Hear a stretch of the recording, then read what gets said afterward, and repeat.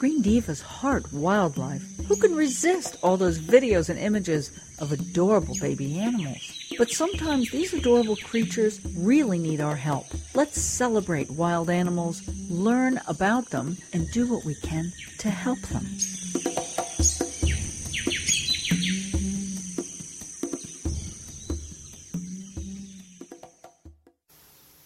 Very happy to be speaking again to John Platt, who is a freelance environmental journalist extraordinaire. That's me saying that. But he is, and he's doing a wonderful series called, a little scary series actually, Extinction Countdown through Scientific America, which is getting a lot of attention, and rightfully so. Hi, John. Hi, Meg. And, I was looking through some of these articles, and I was like, oh, that's sad. Oh, my gosh, what's happening there? And, yeah. So tell us kind of what it seems obvious, but tell us what prompted you to work on this series. Well, I've always been interested in endangered species. I think it's part of who I am and the way I grew up. I grew up outside of Buffalo, not that far from Love Canal. When I was growing up, there were the stories of DDT affecting eagles. Gorillas in the Mist was a huge touch point for me, the movie starring Sigourney Weaver. Oh, yeah. And, all these things came together. And about 10 years ago, I was working as a technology writer, and I kept coming across all these stories about endangered species that I thought weren't really being covered in the broader media. So I said, well, if no one else is doing it, I better do it myself. Yeah. And I started this off as something on my own. It was later picked up by a magazine called Plenty. When they went out of business, Scientific American picked it up. I've been over there for about 6 years. And I could keep writing about this stuff for decades. There's never a lack of stories. No, sadly, there's not. No. I'm sorry, I'm laughing. And but the more you dig into it too, I mean, if you look at the public coverage of endangered species, you hear about the same things over and over again. Basically, it's the polar bear. That's what everyone talks about. But there's so much more. No, and you're writing about some amazing, amazing old fish. I mean, old species. Yeah. And I just did an article about the coelacanth, which is that classic, famous creature that everyone thought was extinct. It was only existed in the fossil record, and in the 1930s, one popped up in a fishing net. Yeah. And now we know that they're out there, but now, once again, they are actually, literally, really, truly this time threatened with extinction.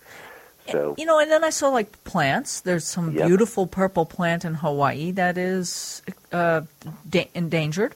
And it's just been discovered. So there's all these things that we know are endangered. There's a lot of things. There's an awful lot of species out there that we haven't even seen as humans or officially scientifically described. Once we find them, we don't, this Hawaiian plant only exists within a couple of 100 square yards, basically. Wow. And one little event, and they could be gone. Well, and then there's that volcano. I mean, if it happens to be anywhere near, is it Kilauea that's going? I can't. Yeah.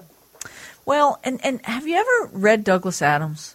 Oh, of course. I mean, I'm such a fan. I'm still mad that he left the planet. But he wrote a wonderful book, which was really kind of out of his normal realm, and it was called Last Chance to See. Exactly. And that had to be... I think that was another book that I read that really influenced the things that I do. And, in fact, a lot of people don't realize this, but he did that book and the original BBC radio series with a photographer named Mark Carwadine. Yes. And they did a follow-up a couple of years ago that it was available as a TV series, another book. Really great stuff.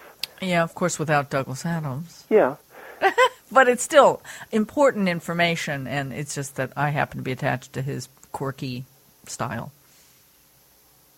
But, well, how could you not be? I know.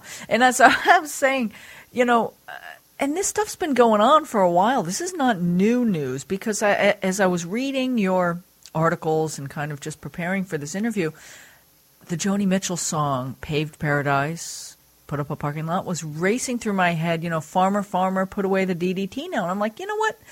And she sings Save Me the Birds and the Bees now. And I'm like, this has been, and that was in the 70s, right? Absolutely. this is not a new problem, but at the same time, it's probably a worse problem in a lot of ways. A lot of species face even greater threats than ever before. Yeah. But it's also just something we don't talk about enough. It's a tough topic to tackle. Now, are humans on that list? Not exactly. Not exactly. We're too many of us still. Yeah. But, I just had to throw that out there.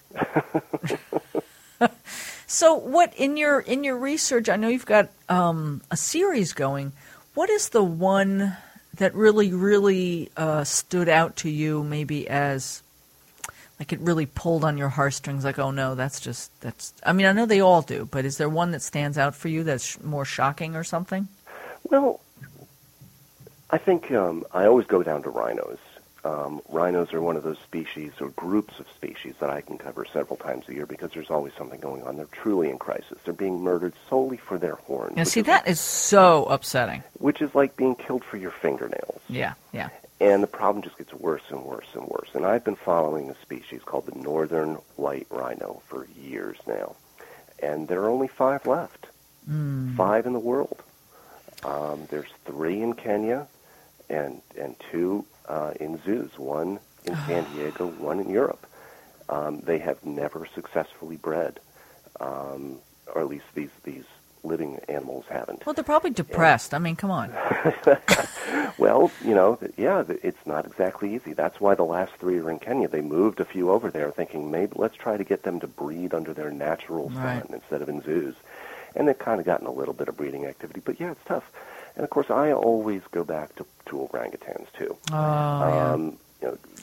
They're one of the species that got me involved in conservation, and it's one that people really can make a difference on. If you look at the products that you're buying, palm oil, food to palm oil, exactly. It's in everything. It's in food. It's in makeup. It's in cosmetics. It's in soaps. And if people choose not to buy things with palm oil that can make a difference to the habitat in Sumatra and on Borneo that impact, did you see being cut down for palm oil, and that is the habitat did you for orangutans and tigers and so many other creatures. Years of Living Dangerously?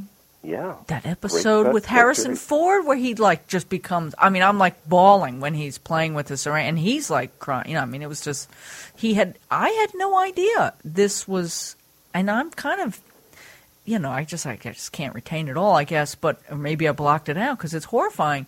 But he goes to bat.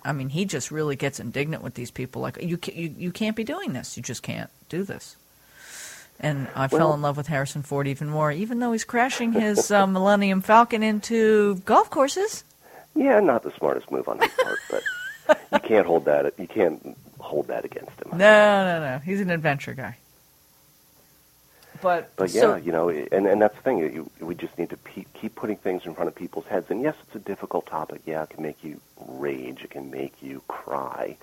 But the other thing to do is look beyond that at the work, the good work, the great work that people are doing to conserve these species, to study them, to understand them. And these are the heroes. And if you embrace the heroes who are doing great work, it helps you to overcome that feeling of hopelessness, that feeling of helplessness. Yeah, I really like that idea, and I know that there are so many things we can do, and I'm pretty sure you're going to share some stuff with us on the blog so people can really easily find out more. Absolutely. It's all, it all boils down to personal choices. Yeah. Everything you do has an impact. Yeah. Well, John, I wish we didn't have to cut this particular segment short, but I know you will come back and we will talk about more of because there's so much to talk about. So thank you for your time, John, and your hard work on this. It's great stuff. Well, thank you, Meg. I appreciate it.